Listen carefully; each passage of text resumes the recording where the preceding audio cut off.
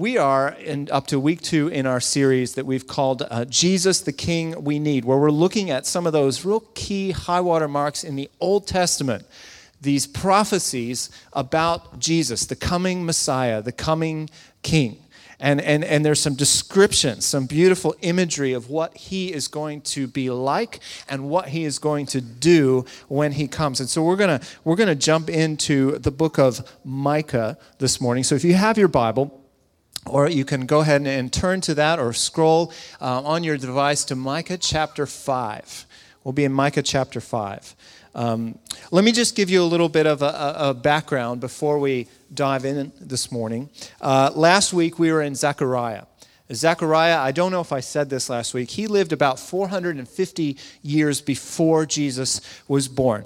Micah lived 300 years before that, 750 BC. That's when he lived and prophesied. So let me give you a little bit of a historical background. In the time that Micah was speaking these words to the original audience, he was in and around Jerusalem, in and around the people of God who are living there. But the people of God, God's people, the country was under attack.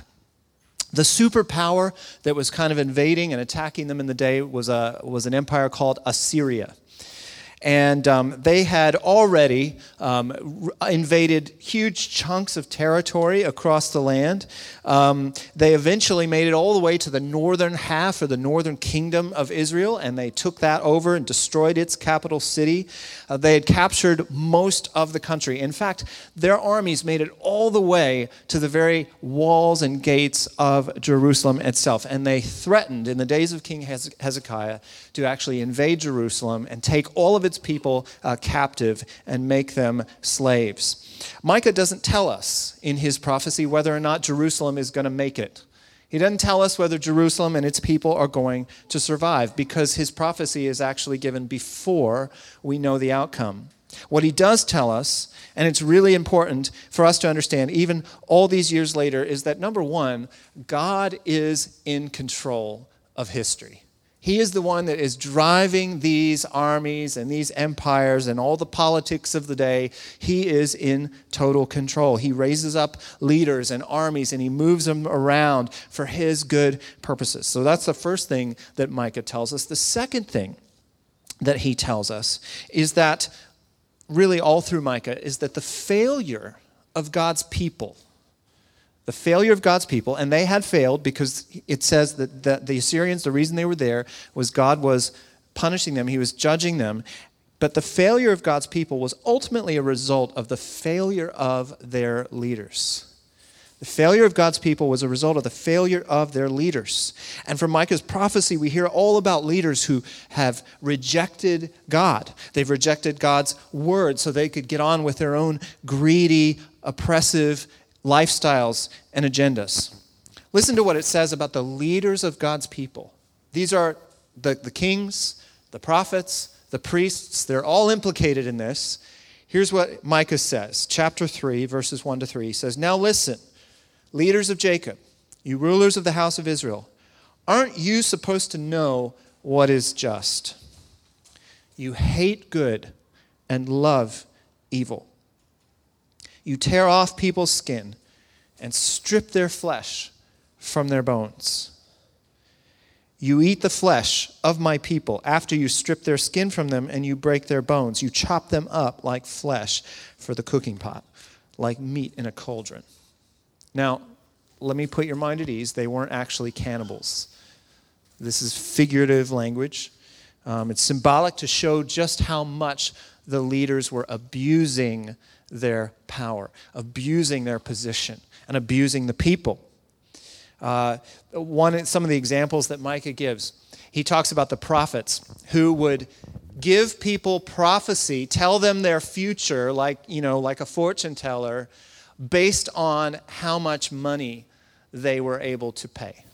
So if you had money and you could put it in the coffer, then they would give you a favorable fortune, a favorable prophecy. If you didn't have money, well, then you're out of luck. You were going to get a bad fortune, a bad prophecy. And the judges and the political leaders of the day were no better. If you had money, then and you could take your case to court, you would most likely win. Justice went to the highest bidder. All this corruption started at the top, and it flowed down to the people until everybody was implicated. Everybody was infected. So then finally, the third thing that Micah tells us in his prophecy is that it wasn't just the leaders who were the problem. It may have started with them, but by the time Micah spoke, just about everyone was in rebellion against God. There were no innocent victims. Everybody was complicit. And now God was coming down to execute judgment on his own people. And not just on his people, but on all the nations. But as in so many of the prophets in the Old Testament, God's judgment on sinful, rebellious people is not the last word. There's always this rich tapestry of judgment kind of interwoven with prophecies of hope and salvation.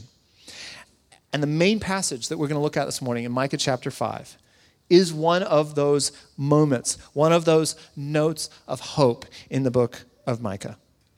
It's set against the backdrop of what's going on and all the judgment that's happening and the invading Assyrians and all of this. But right in the midst of that hopeless, dire situation, God comes in and he gives his prophet Micah a word of hope. Not like the prophets who were, giving people hope that didn't really need it and it wasn't coming from God. They didn't have to pay for it. This was free of charge. He says, I am going to bring a king.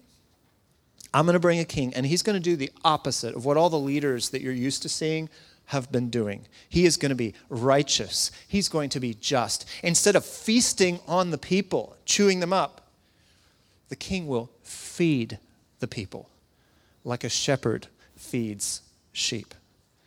He will shepherd them. He will shepherd you from the moment that you first join the family of God until the day you meet him face to face. He is your shepherd in every moment from now until forever. So that's where we're going this morning. That's the whole point of this passage I'm about to read. So I'm going to read Micah chapter 5, verses 1 to 6, and then I'll pray, and then we'll unpack it. Okay? I'm reading from the CSB. Now, daughter who is under attack, you slash yourself in grief. A siege is set against us. They're striking the judge of Israel on the cheek with a rod. Bethlehem, Ephrathah, you are small among the clans of Judah. One will come from you to be ruler over Israel for me. His origin is from antiquity, from ancient times. Therefore, Israel will be abandoned until the time when who is in labor has given birth. Then the rest of the ruler's brothers will return to the people of Israel. He will stand and shepherd them in the strength of the Lord, in the majestic name of the Lord his God. They will live securely, for then his greatness will extend to the ends of the earth. He will be their peace. When Assyria invades our land, when it marches against our fortresses, we will raise against it 7 shepherds, even 8 leaders of men. They will shepherd the land of Assyria with the sword, the land of Nimrod with a drawn blade. So he will rescue us from Assyria, and when it invades our land, when it marches against our territory. Join me as I pray. Lord, thank you for your unchanging word. Even when it's a word of prophecy that was delivered thousands of years ago into a completely different historical context and situation, full of imagery and detail that we may not understand. But Lord, help us to hear your word speaking, your truth, your unchanging nature, just leaping off the pages and through these words today. Help me to speak clearly and words full of life and hope and grace, Lord. And would you come through your Spirit and do your work in us as we listen, as we seek to understand, as we seek to obey, as we seek to place all of our hope and our joy in you, Jesus. And we pray this in your name. Amen. All right. So the first thing that Micah does in this prophecy in chapter 5 about the coming shepherd king is he reminds the people in verse 1 just how bad their situation really is. Just what a mess they're in. Look at verse 1. God's people are under attack again by the Assyrian army. And when they would invade a city, what they would do, their tactic, and it was common back in ancient times, was to build a siege ramp to build a siege ramp outside the city wall. See, the city had a fortress, a wall around it, and they would come and they would get dirt and rubble and construction material and build this ramp until eventually they would get to be able to get the armies and throw things into the city. But they also, part of the siege was they would cut off the supply routes in and out of the city until eventually the people would have no more provision. They would run out of food, they would run out of water, they would run out of medical help until eventually they would just have to surrender, and people would come out and plead for their lives.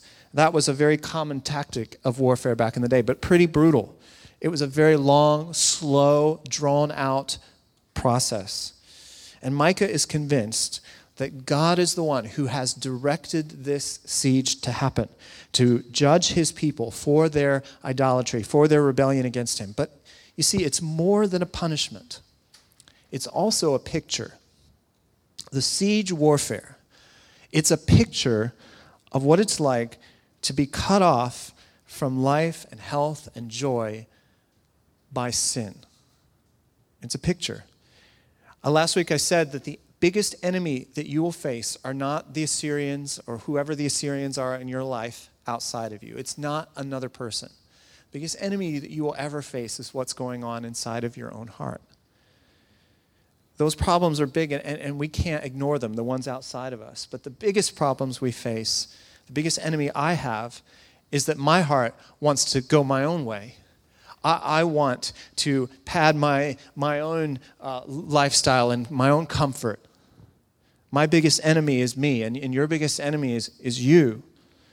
And the longer you wait to come to God, to return to God in repentance and ask for his mercy and ask for his forgiveness, the more that your sin will grow hidden and visible, and it will choke the life out of you.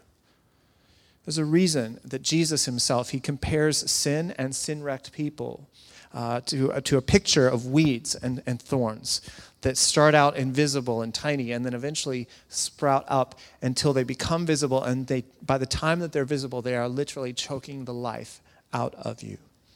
And with outside help to get in under the surface into your heart and discern and just root out the weeds and the sin, without someone coming in from the outside to help us, we don't have any hope at all. Sin is siege warfare in your heart and in my heart. It's siege warfare in this community and in the world. And if we're not aware of it, it will destroy us. Now, in this place of desperation, when we're cut off from comfort and no help is coming, that's when the good news of the gospel breaks in and actually is good news. When the consequences of whatever it is that you have done or thought or said catch up with you, that's when the forgiveness of the gospel is good news. When your secret goes out in the open, that's when the gospel is good news. When the consequences of your sin mean that people in your life walk away, that's when the gospel is good news. You don't crave to be rescued. You don't delight in the rescue until you know how much you need to be rescued. Jesus, the King we need, is most desirable when we're most aware of the devastation that our sin has left in us and around us. That's the picture of verse 1. A picture of our desperate need for rescue. Excuse me. Now let's look at verses 2 and 3. Here comes the King, the rescuer. You might recognize verse 2 because the first part of it is quoted in the New Testament. It's in Matthew chapter 2, in the story of the wise men. The wise men, they come traveling to Jerusalem and they go straight to the palace and they ask, where is the Messiah? The king that's promised by the prophets. Where is he going to be born? And they open up the Old Testament, and they open up to the book of Micah, chapter 5, verse 2. And here's the answer they come back with. This king is going to be born in Bethlehem.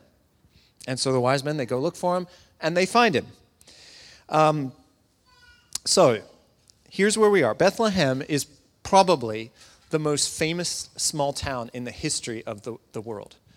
People sing about this little town, probably population less than 1,000, in multiple languages all over the world and have for hundreds and hundreds of years, because this is the place that God chose that his king would be born. At Christmas time, we sing about Bethlehem. We have, have churches put on these living nativity road to Bethlehem all over the place. And that small town among the clans of Judah was significant, not just because it was going to be the birthplace of the king, but it had already been the birthplace of another king previously, a king called David. Hundreds of years before Micah was ministering, David, Israel's most famous king, was born in Bethlehem. And so that's going to bring out, I think, two truths to us. The first one is that Jesus is the king who all the previous kings point forward to. All the other rulers and kings of Israel point forward to Jesus the king. When God made his covenant with his people, when he makes his covenant specifically with David, and you can read about this in 2 Samuel chapter 7, he makes some pretty amazing promises. Let me read just a few of them. I don't have it on the screen, so just listen to some of the promises God made to King David. This is what the Lord of armies says. I took you from the pasture, where he was tending the flock, to be a ruler over my people Israel. I will make a great name for you. I will designate a place for my people Israel and plant them. I'll give you rest from all your enemies. I will raise up after you your descendant who will come from your body, and I will establish his kingdom. I will establish the throne of his kingdom forever. I will be his father. He will be my son. Do you see the pattern? See, David is the pattern of the Messiah king who will come after him. David was a shepherd before he was a king, an actual shepherd. Jesus, never actually tended sheep as far as we know, but he is a spiritual shepherd for his people. Jesus is clearly the promised descendant of the one who will sit on David's throne forever, ruling not as the son of David, but as the son of who? The Son of God. All the quirks and sins of Israel's kings only increase the people's longing for a king who will come and be sent straight from God, right to David's hometown, the town of shepherds. The second significant truth here is that this king is going to come on the way. He's going to come on the scene in such a way that only God could pull it off. Only God could pull this off. Let me point out one historical detail about Micah here. He talks about Bethlehem as being the birthplace of the king.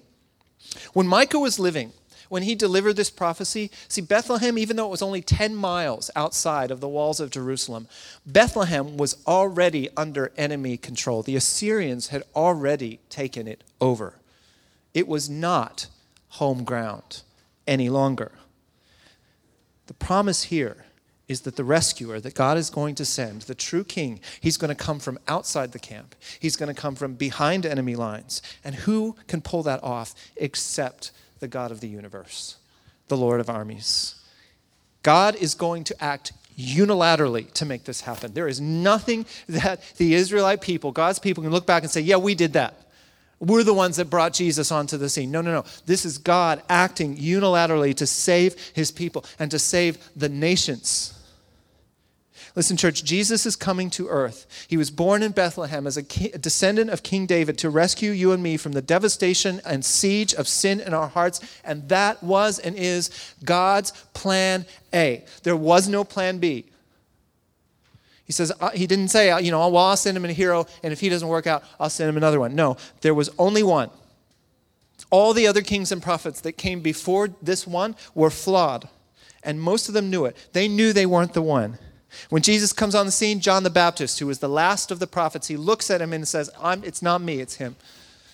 Not me. He is the one who was to come. He's the Lamb of God who comes to take away the sins of the world. Only God could do this.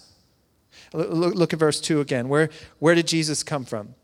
It says his origin is from antiquity, from ancient times. The word antiquity that we see here we find it in other parts of the Old Testament. One example is Psalm 74, verse 12, where the writer says this. He says, God is my king from ancient times.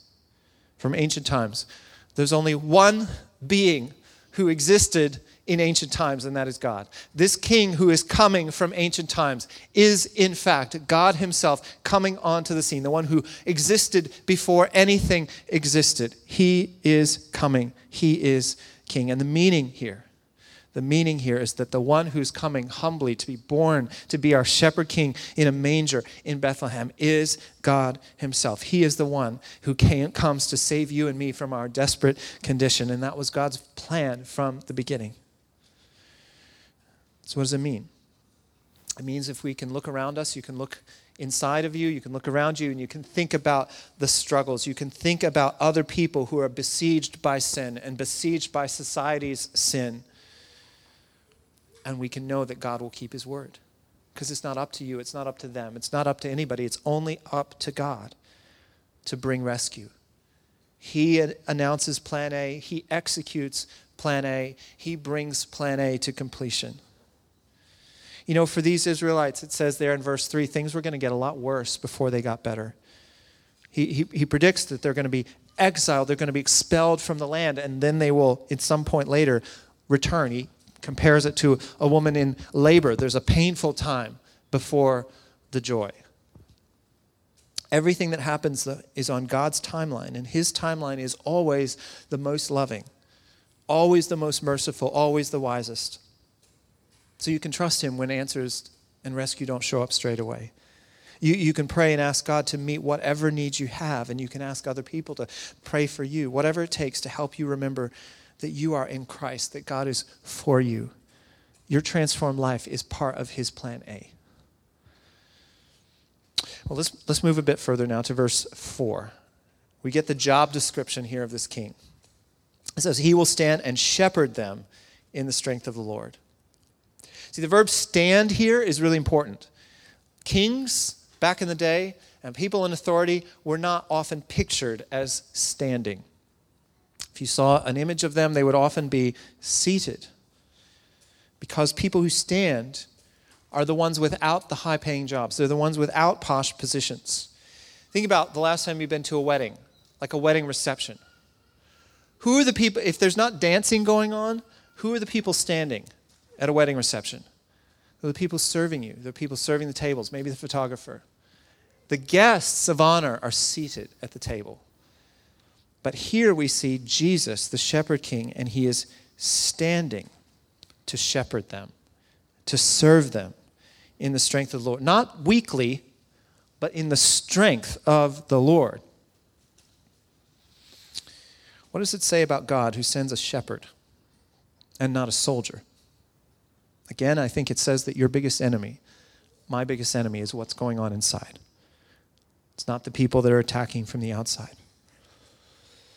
You know, in Israel's day, people's hearts, their society was totally corrupt. They were bent away from God, bent away from worship, bent towards self, bent towards instant pleasure, a lot like we are.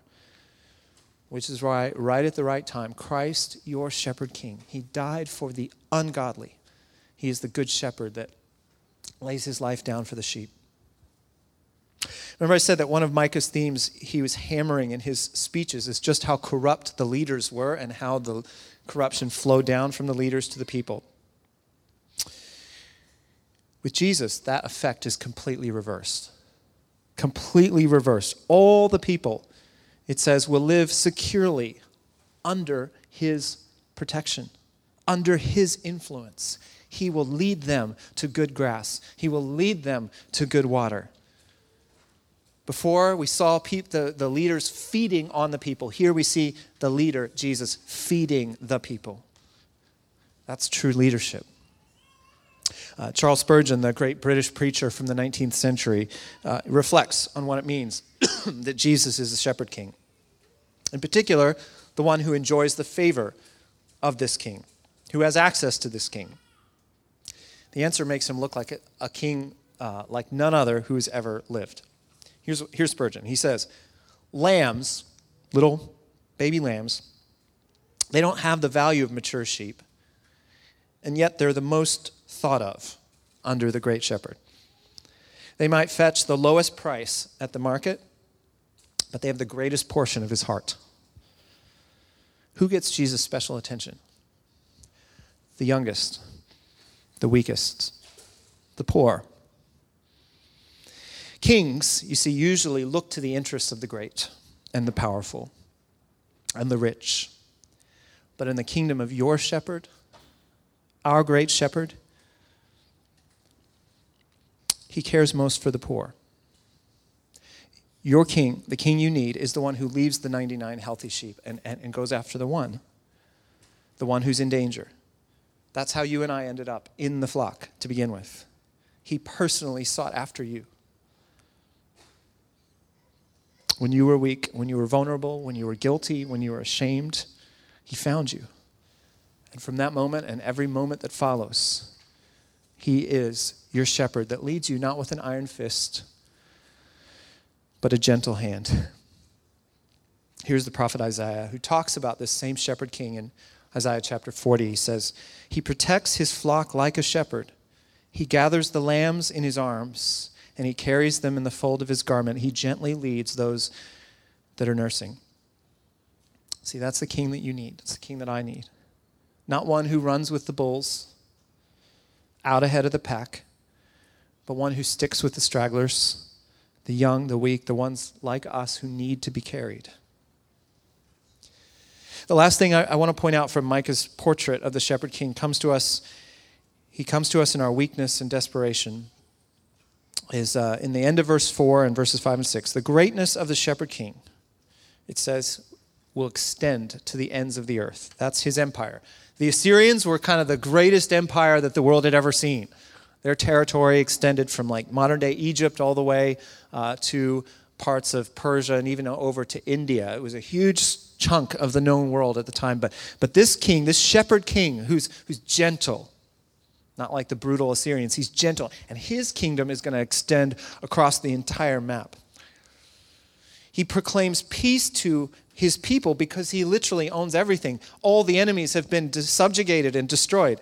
They have nowhere to hide because everywhere and everybody belongs to him. But again, the context, when Micah is speaking these words, God's people are experiencing the attack of the Assyrian army.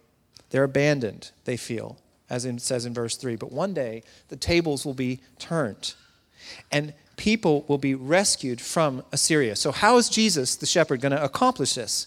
He's going to defeat his enemies, and he's going to expand his territory to the ends of the earth. But look at verse 5. He says the shepherd king is going to produce what? Shepherds, plural, underneath him to do the work of the shepherd king. The under-shepherds will be like the chief shepherd. They will bind up the brokenhearted. They will carry the weak. They will find the lost. They will bring them to rich food and to living water. And they'll do it all at great cost to themselves. There's no comfort that they won't give up. There's no risk they won't be willing to take, so that more and more sheep who do not have a shepherd will one day come under the grace and love and mercy and protection of the shepherd king. That's the work of these under-shepherds that they undertake, and it goes on and on and on until the day when the shepherd king is known to the ends of the earth. Look at verse 6. It says, they will shepherd the land of Assyria and the land of Nimrod. Nimrod was beyond Assyria. It was everything that was outside of Assyria's control. That's everywhere. It says the under-shepherds will shepherd the land. God's people will dwell and live and worship in those places as well. These currently, in Micah's day, these were not friendly places for God's people. This is like, North Korea in that day. Like, not the place where you think of worship happening, and yet here in this prophecy, it's happening. You don't go to those places like Nimrod if you want to have a happy, comfortable life. You don't go there. But the king, he sends his shepherds there, his missionaries with a sword. And this sword here is not, again, just like we didn't have actual cannibalism, he's not picturing actual military conquest here. He's talking about the sword of his spirit, the word of God, the gospel. That's what this picture is. That's what the shepherd king does. He doesn't come to rescue you and take you to your little safe space so that you can feather your nest from now on until the day that you die. He draws you in and then he sends you out to shepherd others. He opens your eyes to see his mercy and favor for you so that you can go out and extend that and proclaim that to others. Maybe he'll send you to the people in your own household, in your family. Maybe he'll send you to your workplace or your school, to others who need to be introduced and know the love and mercy of the Shepherd King. See, being like Christ, the shepherd, always involves going to sheep who need a shepherd. I wonder, who are those people in your life?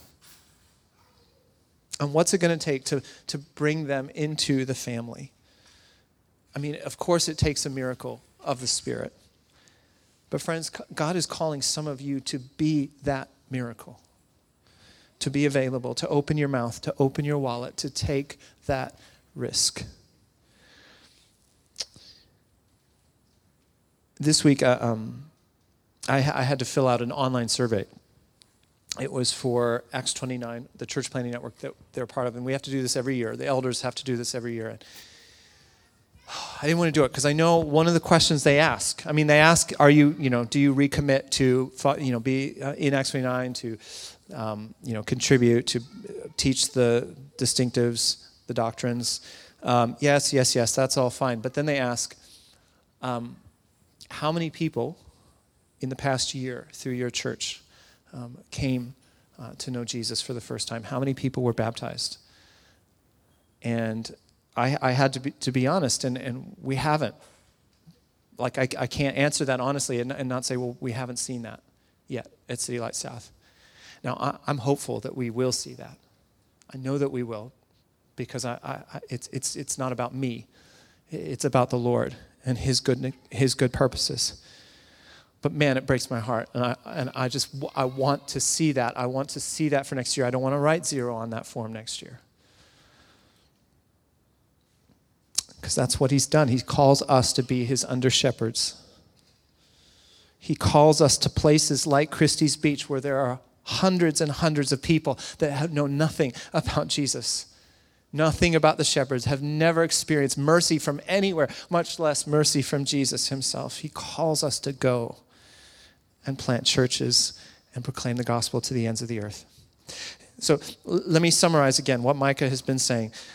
That Jesus is the shepherd king who we need, who the world needs. The prophet Micah, he predicted his coming, predicted that he'd be born in Bethlehem, predicted his shepherd-like ministry hundreds of years before it actually happened. And he said, number one, Jesus, our king, is most desirable when we're most aware of how bad it really is in ourselves and out there. Number two, Jesus, our king, has always been God's plan A. So we wait for him. Number three, Jesus came to lead us back to God and feed us. And then number four, Jesus, our King, raises up men and women, ordinary men and women, to lead others from every place on earth to His rest, to His joy. I don't know about you, but I want to know this shepherd king. I want to be used of this king. And I hope you do too. I mentioned before through our various channels some opportunities we have to do shepherding work, actual shepherding work here in our local community. This week, I got to meet with a couple of men, one of the well-being coordinator from this school. They are looking to employ a new pastoral care worker for Christie's Beach after Simon, who's been here, is moving on after 6 years. They absolutely love the ministry that he has done and are just like we don't even want a job description. We just want this. We want a carbon copy of this guy. We want somebody to come and pastorally care for our families. Do you know where the word pastoral care comes from? It comes from the pasture. It's shepherding work. And here we have opportunity and people saying, please come and do that here. So if you are interested in, or you know somebody, please come and talk to me. I'd love to connect you. We have the opportunity to do similar work and support similar work in other schools. Part of an interchurch council that supports 11 schools in this area.